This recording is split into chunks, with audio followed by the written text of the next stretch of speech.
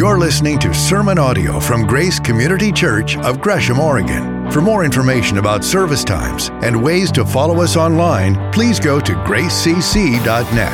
That's gracecc.net. And thanks for joining us. Well, good morning, Grace family and friends. I'm Jay Messenger, and our producer, Jim, and I are just below Crown Point here in the Columbia Gorge on this beautiful vista on a beautiful morning. It's another beautiful morning. It's been beautiful mornings, beautiful days all week here, hasn't it?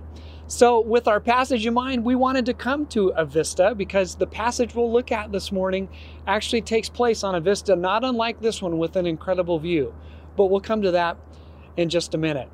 I know that you just heard the announcement from Pastor Bob that he is going to be transitioning to a new role and a new opportunity, and we're very excited for him. But of course, we're all going to miss him.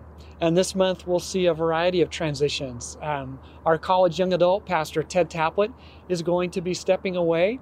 And Jim Chase, our producer, who's with me here this morning, is also going to be stepping away. So that's three of our staff who are transitioning. And later this month, we'll let you know about kind of a drive-by thank you that we're going to do for them so that you will have your opportunity as a church family to express your appreciation and love for them and for their families and for the blessing that they have been to us. But it's a season of transition.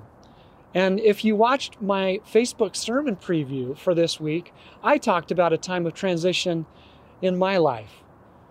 You see, many years ago, for those of you who know my story, I received Jesus Christ as my Lord and Savior at a Young Life camp the summer of my freshman year in high school. And again, I talked about this on my Facebook sermon preview, but it was this incredible experience of determining for myself that yes, God was real, and the hope and the future that He promised me was real, and the relationship that He offered to me was mine to have.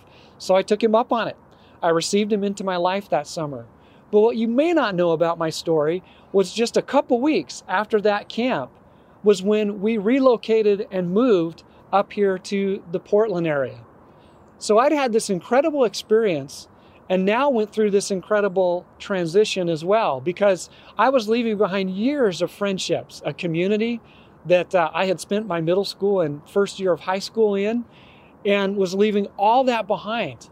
And we relocated to a rental house in Beaverton because we knew it was going to be a temporary situation so we could get our bearings and get established a little bit before we hopefully were able to buy a larger house, a more permanent place for us to move into. So in the meantime, we were in this rental house in transition in Beaverton. The house was way too small for us. We had most of our life in boxes. We could never find anything, and we knew it was a temporary transition place. And my dad, as many of you know, was a construction superintendent, but in this season of his life, he had what probably was his most challenging, most difficult construction job. And so my dad, and I greatly respected and appreciated him for it, he was a great example to me, rarely brought his work stress home. But in this season, he did. It seemed like every night he came home, he was not only tired, he was under tremendous stress. And because of that, my parents were very conflicted. Now, my parents had had marital struggles and, the usual things that come with marriage, and they'd had their occasional conflicts, but they were fighting every night. And it was an incredibly hard time and hard season for me. I had no friends, was in a neighborhood I knew we weren't going to stay in, and was just kind of marking time, hoping and expecting things to get better. But in this really hard season, I began to wonder, was what I experienced at that camp real? Was God real? Was my relationship with Him real? Or was this just some spiritual high, this emotional experience that I went away and had at this camp, but now I was back to real life? Was it an emotional experience? Or was it truly a life-changing event that had happened to me? Well, as we come to this passage now, we see a similar situation beginning to take place. It is a time of transition because if you've been with us the last couple of weeks, as we've started the Gospel of Matthew, we see that John the Baptist appears on the scene in Matthew chapter 3. He has this message of salvation and judgment. He comes in the spirit and power of Elijah. He looks like Elijah. He sounds like Elijah. He dresses like Elijah. He has a similar message to Elijah. And his message is, there is one who is coming whose sandals he's not even fit to carry. And of course, that one who comes, as we saw last week, was Jesus, the promised one, the Messiah. And Jesus is baptized. And if you'll remember what we looked at last week, when Jesus was baptized, the Holy Spirit came upon him, and the voice of the Father spoke. And he said, "This is my Son, with whom I love and whom I am well pleased." So Jesus is told that he is loved by the Father, valued by the Father, and that the Father is proud of him. He has his full approval. And so with these incredible words spoken over him, now Jesus is about to enter a time of transition. It is a time of testing, and it is a time of temptation. Many of you are familiar with this passage, but this is the testing, the temptations of Christ. And it was going to establish once and for all, was he truly the Messiah? Was he the chosen one? Was he the promised one? And now everything was on the line. And this is where we pick up our passage this morning. So it says that Jesus was led by the Spirit into the wilderness to be tempted by the devil. And after fasting 40 days and 40 nights, he was hungry. Now there's a lot here for us to unpack. First off, Jesus didn't wander into the desert. He didn't stumble into the desert. He didn't get lost in the desert. The Holy Spirit, God himself, literally led Jesus into the desert. This was purposeful. So Jesus is led to this lonely, solitary, desolate place. That's what the wilderness means. And he is going to be tested by the Father, but he's going to be tempted by Satan, by the evil one. And surely one of the reasons why Jesus was led into the desert was to ponder and to reflect on these incredible things that the Father had expressed to him and what he had said over him. But this was all purposeful, because everything the Father said about Jesus was now going to be tested by the evil one who was trying to tempt him to sin. And there's all sorts of symbolism and imagery. That number 40 days and 40 nights, just reminds us of a lot of things. First off, it reaches all the way back to the book of beginnings. Thousands and thousands and thousands of years previously, when Adam and Eve were in right relationship with God, were told not to eat from the tree of the knowledge of good and evil, they chose to disobey and to not trust God and to eat from the tree anyway. And when that happened, sin entered the world with everything that came with it, death and disease and decay and destruction. But God made a promise in the aftermath of that. In Genesis chapter 3, verse 15, he promised that the seed of the woman would bring about one who would eventually crush the head of the serpent, of Satan, defeat him, defeat death, and would bring life for all people. So Adam and Eve succumbed to sin and they failed. But would Jesus, as the Son, succumb to that same sin? Or would he succeed?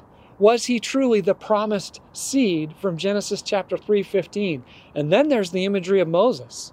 Matthew deliberately, throughout especially the beginning of his gospel, makes these comparisons between Jesus and Moses.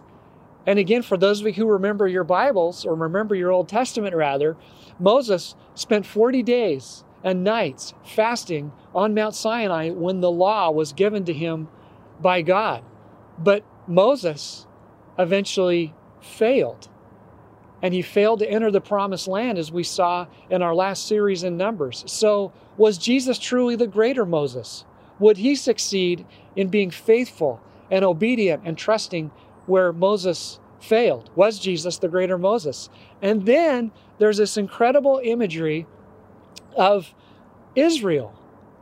They wandered for 40 years in the desert, again, because they failed repeatedly to trust and obey God. So would Jesus prove himself to be the true Israelite? So you have all these important symbols, all this incredible imagery that's taking place in this opening setting of what's about to happen with what Jesus is going to come up against. And we have to understand that everything is riding on this. If Jesus sins, it is game over. It proves that he is not the promised one. He is not the promised seed. He is not the sinless Savior. And so he enters into this weakened, right?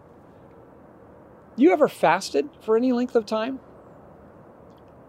I've fasted before, but never for 40 days and 40 nights. How hungry must he have been? And for some of us, we won't name names, when you get hungry, it's not just that you get hungry, you get hangry. You are not at your emotional best. You are emotionally weakened as well as physically weakened. So surely all this was going on with Jesus. But in my study of this passage, I was reminded of something though. Jesus was deliberately weakened, but didn't the Spirit lead him into the desert so that he could be deliberately strengthened? What happened in this desert? Jesus prayed. He was in solitude. He was in silence. Surely he meditated and thought about what the Father had said to him. And yes, he was fasting. My friends, in any spiritual disciplines book, in any spiritual practices discussion, we just named several spiritual practices that are designed to deepen our relationship with God and to, yes, strengthen us. So Jesus was deliberately weakened by what he was experiencing, but he was also deliberately strengthened and prepared for what was about to become his way. So once again, let's remember everything the Father just said about the Son, you're mine, I love you, I approve of you, is all about to be challenged and tested by the evil one. It goes on to say that after fasting 40 days and 40 nights, Jesus was hungry. The tempter, Satan, came to him and said, if you are the Son of God, then tell these stones to become bread. Jesus answered, it is written, and this is out of the Old Testament, Deuteronomy, man shall not live on bread alone, but on every word that comes from the mouth of God. So let's look at this.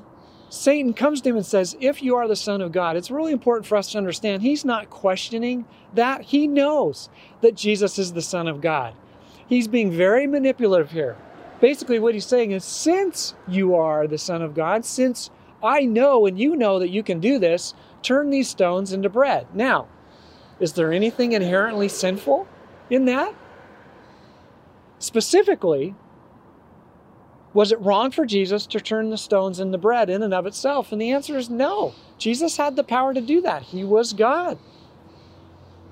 But what the problem was Satan was inciting him and manipulating him and challenging him to use his power at his own discretion, to act outside of what God's will was for him. Because remember, it tells us in those opening verses, he was led by the Spirit into the desert to fast for 40 days and 40 nights. So for Jesus to have changed this bread, these stones into bread, would have been directly against God's will. What Satan basically is saying here is, hey, don't let God test you. You test God. Let's really see if he means what he says. Well, Jesus not only doesn't do that, but he comes right back at him with God's truth out of Deuteronomy chapter 8.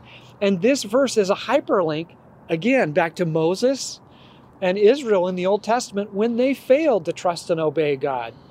And that's where Jesus quotes from, is he is going to trust and obey God. And so this is an incredible scene here. But that's just the first attack. Here comes the next one. Then the devil took him to the holy city and had him stand on the highest point of the temple. If you are the Son of God, since you are the Son of God, throw yourself down, for it is written, and now Satan quotes Scripture. This is out of Psalm 91, verses 11 through 12. He will command his angels concerning you, and they will lift you up in their hands so that you will not strike your foot against a stone. Well, Satan is quoting Scripture. That seems reasonable, doesn't it? But what Satan fails to mention is the rest of the verse. And he takes this out of context and he misapplies it. And once again, he is trying to manipulate Jesus into not trusting and obeying God. And what's a little chilling to me and sobering to me is that Satan knows Scripture, and he knows it well enough to misuse it. Now, my friends, you and I are going to encounter folks with good intentions who will misquote, take Scripture out of context, and then misapply it. Oftentimes thinking they are doing what's right and with good intentions. I mean, by way of example, you'll have folks who will knock on your door, usually two of them in white shirts, who will say that they have another gospel, that your gospel is incomplete, and they will have verses, many that are taken out of context and misquoted and misapplied, to substantiate what they're trying to say. And this is what Satan is doing. He's misusing Scripture and trying to manipulate Jesus into disobeying and not trusting God. He's trying to get him to test God. God's testing you? Well, you test God. Let's really see if he means what he says he will say and do. You ever tempted to test God? To set the terms yourself for your life? Jesus refuses to do that. And in fact, once again, he will quote Deuteronomy. Jesus answered him, "It is also written, do not put the Lord your God to the test." He reaches back once again to Deuteronomy chapter 6, verse 16, and says, no, I'm not going to do it, and this is why.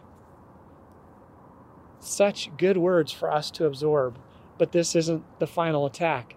There's another attack, and this is why our producer Jim and I came to this vista, because now Satan will take Jesus to this incredible vista with this panoramic view. And this is what he says. He took him to a very high mountain and showed him all the kingdoms of the world in their splendor. All this I give to you, he said, if you will bow down and worship me. So these first two attacks were kind of subtle. They were somewhat sophisticated, manipulative. Satan throws all that out the window. This is a direct frontal assault on Jesus. Jesus, who are you going to worship? You going to worship and follow God, or will you worship and follow me? But there's even more taking place here. You see, he's offering Jesus a shortcut. He's saying you can have the crown without going to the cross. All this can be yours. You can have this kingdom and all the kingdoms that come with it if you'll just follow me. Jesus, here's a shortcut. Take it. How often are we tempted by shortcuts? So much of trusting and obeying God is a long obedience in the same direction. And so often we can be tempted to look for and take shortcuts when it comes to trusting and obeying God. For example, he tells us to wait, and we choose not to wait, but to take matters into our own hands. There are so many ways that we can be tempted to take a shortcut when God is calling us to trust and obey him in the moment and for the long haul. And you see, these shortcuts that come our way, these shortcuts to happiness and fulfillment and peace, they have a lot of different voices, but really it's just one voice. It's the voice that says, well, no one's going to know. Or it's the voice that says, one compromise really isn't that big a deal. Or what you're thinking about doing isn't that big a deal at all. Or they do it, so why shouldn't you? Or here's one of my favorites that I hear often as a pastor for the broken choices people make in their lives. God wants me happy. And so it goes. Those are not the voice of the Holy Spirit. Those are the voice of the evil one, or even of our own brokenness and sinfulness, being tempted to take a shortcut instead of trusting and obeying God. So my friends, once again, Jesus will answer him, and he will say, away from me, Satan, for it is written, worship the Lord your God and serve him only. And then it says the devil left him and angels came and attended him. In each of these temptations, Jesus not only says no, but he answers with Scripture. And I think that's significant for us. And once again, Jesus is reaching back into Deuteronomy, and he's quoting Deuteronomy in order to tell Satan no. And notice he says, get away and go away. And he does. And then it says that angels came and attended him. God gives him the resources that he needs when he needs them. And the same is true for you and me. But one of the takeaways I immediately have from this passage and from what we're seeing here is I need the Lord. Man, I need him. I need his help. I need his wisdom. I need the guidance of his Holy Spirit to resist temptation and to be faithful to what he's called me to do and to be. And so, my friends, let's take a moment and think about that. Let's recenter ourselves on the reality that we need Jesus, that we need him every day. And so let's sing about that now together. So Jesus is our rock. He is our foundation, and this rock will not move. And boy, I'm so glad that is true. And that's so important for you and I to remember, because we're caught in the middle of a war. That is one of the primary takeaways from this passage that we have just looked at, is that Satan, demons, and spiritual warfare are real. They are a reality. The war we're in really has three different fronts. We have our own selfishness, our own sinfulness, our own brokenness that we're up against. We have this broken world that we live in with broken systems, and it's just a world that's broken and marred by sin. And then we have an enemy, the evil one, Satan. And unfortunately, there's two extremes that we can go to when we begin to talk about Satan.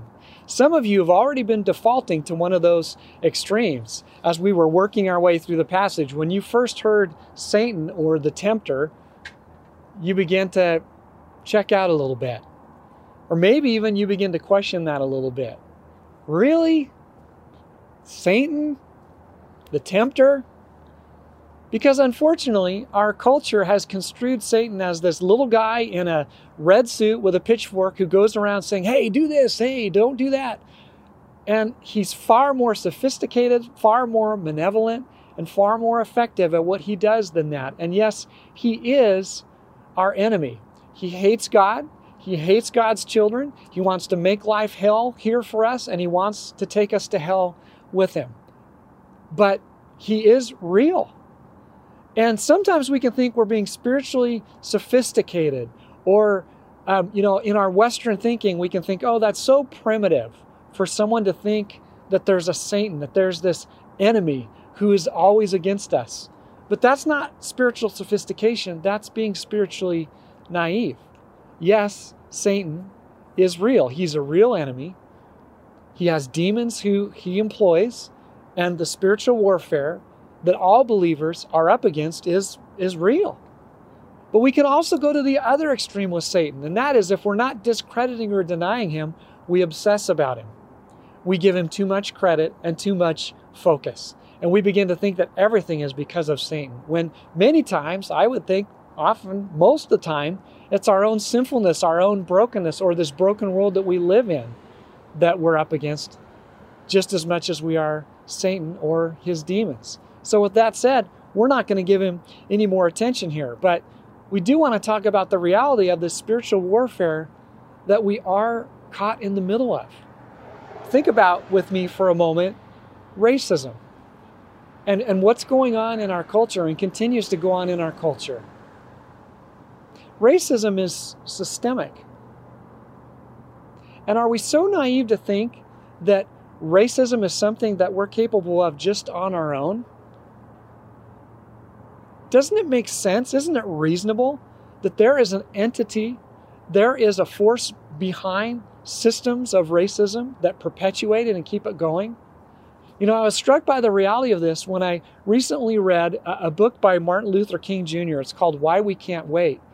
And it talks about his assessment of what was going on in the 50s and 60s with racial justice. It focuses on the letter to the churches in Birmingham when he was in jail and when he wrote that amazing letter. And then it has a little afterword. But it's an amazing read. It's very compelling. It's very educational, but it's very inspirational as well. And I would encourage you at some point, if you've never read it, to read it. But it is so relevant to today, in part because in many ways, despite the progress, despite what's changed in our culture, many things with racism are still the same. Why is that? With all that has been accomplished, with the movement that has obviously gone through spurts and sprints, but has still been constant, that we're still in this place where there's still so much racial injustice. It's persistent, it's enduring, and it still goes on. You know, I was reminded of this by a friend of mine. He's Ethiopian. He's a dear friend. I love him. He's a great brother in Christ, telling me a story just some years ago about how he walked into this Ethiopian restaurant. And he himself is Ethiopian, and he speaks the two native languages of Ethiopia as well as English. And he walks in, and these ethnic Ethiopians who were in there didn't recognize him as an Ethiopian, didn't realize that he could understand what they were saying, and they began to make all these disparaging comments about him because of his race. They didn't think he was Ethiopian. They thought he was too dark to be Ethiopian. And they were making all these comments, and finally he had enough, and he spoke to them in native Ethiopian and said, "I'm Ethiopian too, and why would you say these kind of things about anyone?" And he confronted them, and I'm glad he did. But my friends, racism is something that's pervasive. And as Jesus followers, we're called not to tolerate it and not to accommodate it and not to stay silent, but to speak about it and to do something about it. And in that spirit and in that heart, we've been talking some time about trying to compile some racial justice resources for you to have access to. And I'm happy to say that we'll release those this week. In our weekly email update, there'll be a link to a resource page that links you to all sorts of videos and write-ups and blogs, many of them by folks right here in our community who you know, who are Jesus followers, who have credibility and wisdom, and they speak to these issues, and these resources will hopefully equip you to more meaningfully engage in racial justice and to live out what we're called to be and to do as Jesus followers. So you'll find that in our weekly email update that will come out this next week, and we'll make that available on our website in the next couple of weeks. We'll let you know when we've done that as well. It can be complicated navigating spiritual warfare in that reality. And yes, those times when God is testing us, and those times when Satan is tempting us. There's layers to it, but there is one dynamic that we do need to talk about together that I think can be helpful in figuring out what's going on when those circumstances come our way. And that's this, that when God tests us, He always wants us to pass the test. And when Satan tempts us, he always wants us to fail. With Jesus, we see that He was not only weakened, He was strengthened by that experience in the desert. God was preparing Him for the temptations that were going to come His way. And that is the heart of God. He wants us to pass the test of faith and trust in Him. And He's always trying to resource and prepare us for when those circumstances come our way, even when those circumstances are from Him. But when Satan attacks us, when he tempts us, he always wants us to fail. You know, I told you this before, and ironically, I just had this same dream last week. I have this dream where I am late to a class. And this is so funny to me because I have been done with grad school for over 5 years now. I haven't been in class in forever. But I've had this reoccurring dream through my elementary years, through middle school, high school, college, and even my graduate school years. And yes, even still now, I have this dream where I'm late for this test. I can't find the class. I am not prepared. I show up, and the teacher basically has done nothing to prepare me and basically wants me to fail. That's the whole vibe of this dream. No matter how hard I work, no matter how much I try, I am going to fail this test. How many of you, in your heart of hearts, regard God that way? How many of you perceive God to not be the one who absolutely wants you to pass the tests that come your way, that challenge your faith and your trust in Him? But how many of you think He's the one who wants you to fail? But that is not the heart of God. God is the teacher, so to speak, who prepares us and guides us and equips us and wants us to pass the test and then celebrates when we do. When I first started into grad school so many years ago, my first class was with this guy by the name of Dr. Gary Breshears.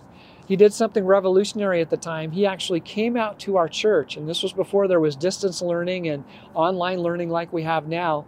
He would come out to our church and teach our staff and folks from our church who wanted to be a part of this class, because so many of our staff didn't have our degrees. So he had a full class just by coming out to our campus. And I remember taking this first theology class from him and being absolutely convinced I was going to fail. I'd been out of school for like 4 or 5 years, and grad school is very different than college. Far more difficult, far more rigorous. And I just knew I was going to fail this class. And I remember writing this paper and doing my best and hoping that it would be okay. And I'll never forget Gary in this class holding up my paper as an example when I thought I was going to fail, and reading the paper to the class and saying, "This is a really good paper, and this has been really well done, and we just need to celebrate this." And I've never forgotten that. And I've always thought about it in regards to the character and heart of our God. That when circumstances come our way that test and challenge our faith, He is the God, He is the teacher, He is the one who wants us to pass and wants to celebrate when we do pass. Because at the end of the day, identity matters. God's identity, who He really is, matters, and our identity matters. Do you realize that every single one of those attacks by Satan against Jesus were challenging Jesus' identity? They were challenging who He really was, and each time Jesus responded with Scripture. And I think there's something there for us. And I think there's a wise pattern there for us. We constantly need to be rooting our identity in what God says about us. Not even in what we think about ourselves, not what other people say about us, but what God says about us. He is the rock that will not move.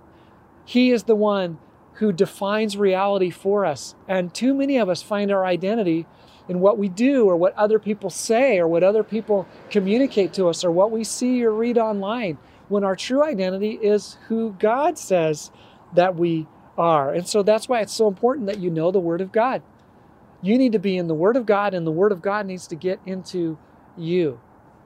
And I talked about this reality in one of the recent devotions I did on our website. But when is the last time you've memorized God's Word?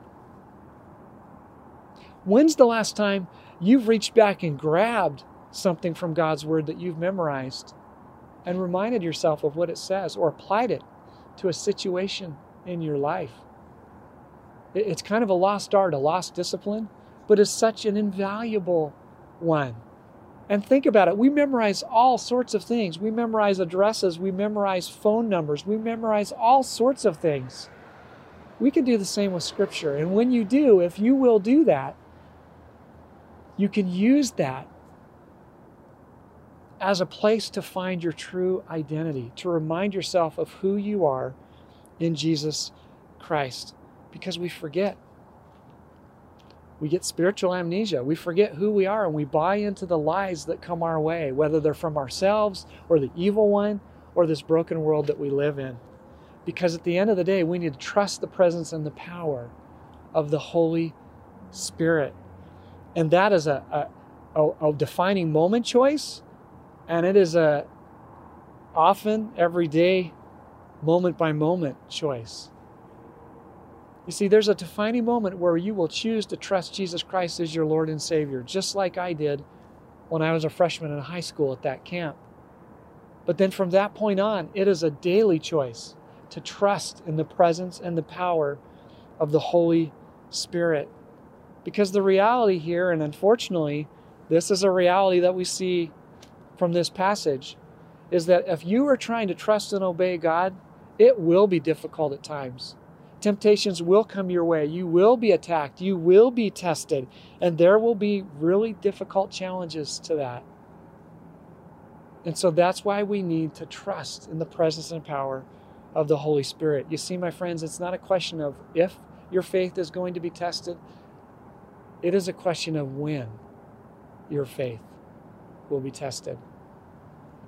This last week, I had the privilege of doing a small memorial service for a family. They lost their only child, their adult daughter, and it's an incredibly heartbreaking situation. Children are not supposed to die before their parents. And that is a pain that I don't know, but I do know that it is an incredibly difficult pain. And not something you ever get over, it's something you somehow get through. But that being said, as I was doing this memorial service, afterwards I was talking to the dad, who was still in shock, and understandably so, still trying to grapple with the reality that he lost his only child. And I'll never forget him saying, I don't know where God is in all this. I don't know that I can trust God, because look what's happened. And how do I find my way back to God in all this? Boy, questions of the heart, and probably questions any one of us would be asking in a circumstance like that. But that's why it's so important that we remember who God says He is and who He says we are. That we anchor ourselves to what He says, even when it doesn't feel like it, even when it doesn't seem to be true, even when the most incredibly difficult, hard things come our way. We can still choose to trust in Him, even when it feels crazy to do so. My friends, communion is one of those checkpoints for us to renew our trust in the Lord Jesus Christ and what He says and who He is and what He has done for each one of us through His death, burial, and resurrection. On His last night with His disciples, before He was to go to the cross and to His death, and then His eventual burial and resurrection, Jesus said these words. While they were eating, Jesus took bread, and when He had given thanks, He broke it and gave it to His disciples, saying, "Take, eat. This is my body." And this bread reminds us of His body and of His sacrifice for us. So let's remember that together.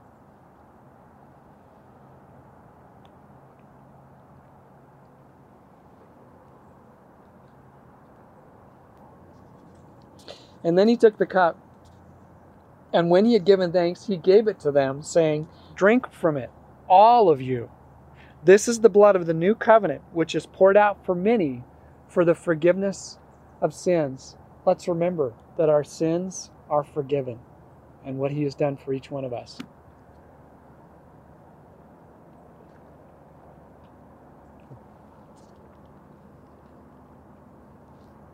So communion reminds us of the reality that Jesus has forgiven us. He has removed our sins, and in their place He's given us righteousness, the power for right living, with right relationship with Him and with other people. But at the end of the day, it goes back to, will we trust and obey Him? And so we have deliberately created some time now for you to ponder what we've talked about and learned from this morning. And specifically, will you consider what it means for you today, in this season, to trust God? What does it mean for you to renew your trust in God? Think about this, listen to the Holy Spirit, and then we will come back with some time of worship. And we want God to have His way with us. We want to put our trust in Him, and He wants to help us do that. And one of those ways He helps us is through prayer. It's through community. It's through doing life together. So if you're watching this after our 8:45 service, we have a Zoom prayer time that you can go to. We have folks who would love to pray with you. If you're watching this at our 10:45 hour or any other time in the future, at the footer of our website, we have a button for prayer requests. Click on that and someone will be praying with you. But we want to pray together and seek God together and do life together and put our trust fully in Him. So how will you trust the Lord today? How will you trust the Lord this week? As you think about that, I'd like to leave you with these words from 1 Timothy that says this: "Now to the King eternal, immortal, invisible, the only God, be honor and glory forever and ever. Amen." So now go into the rest of your day and the rest of your week and live for Him. We'll see you next weekend.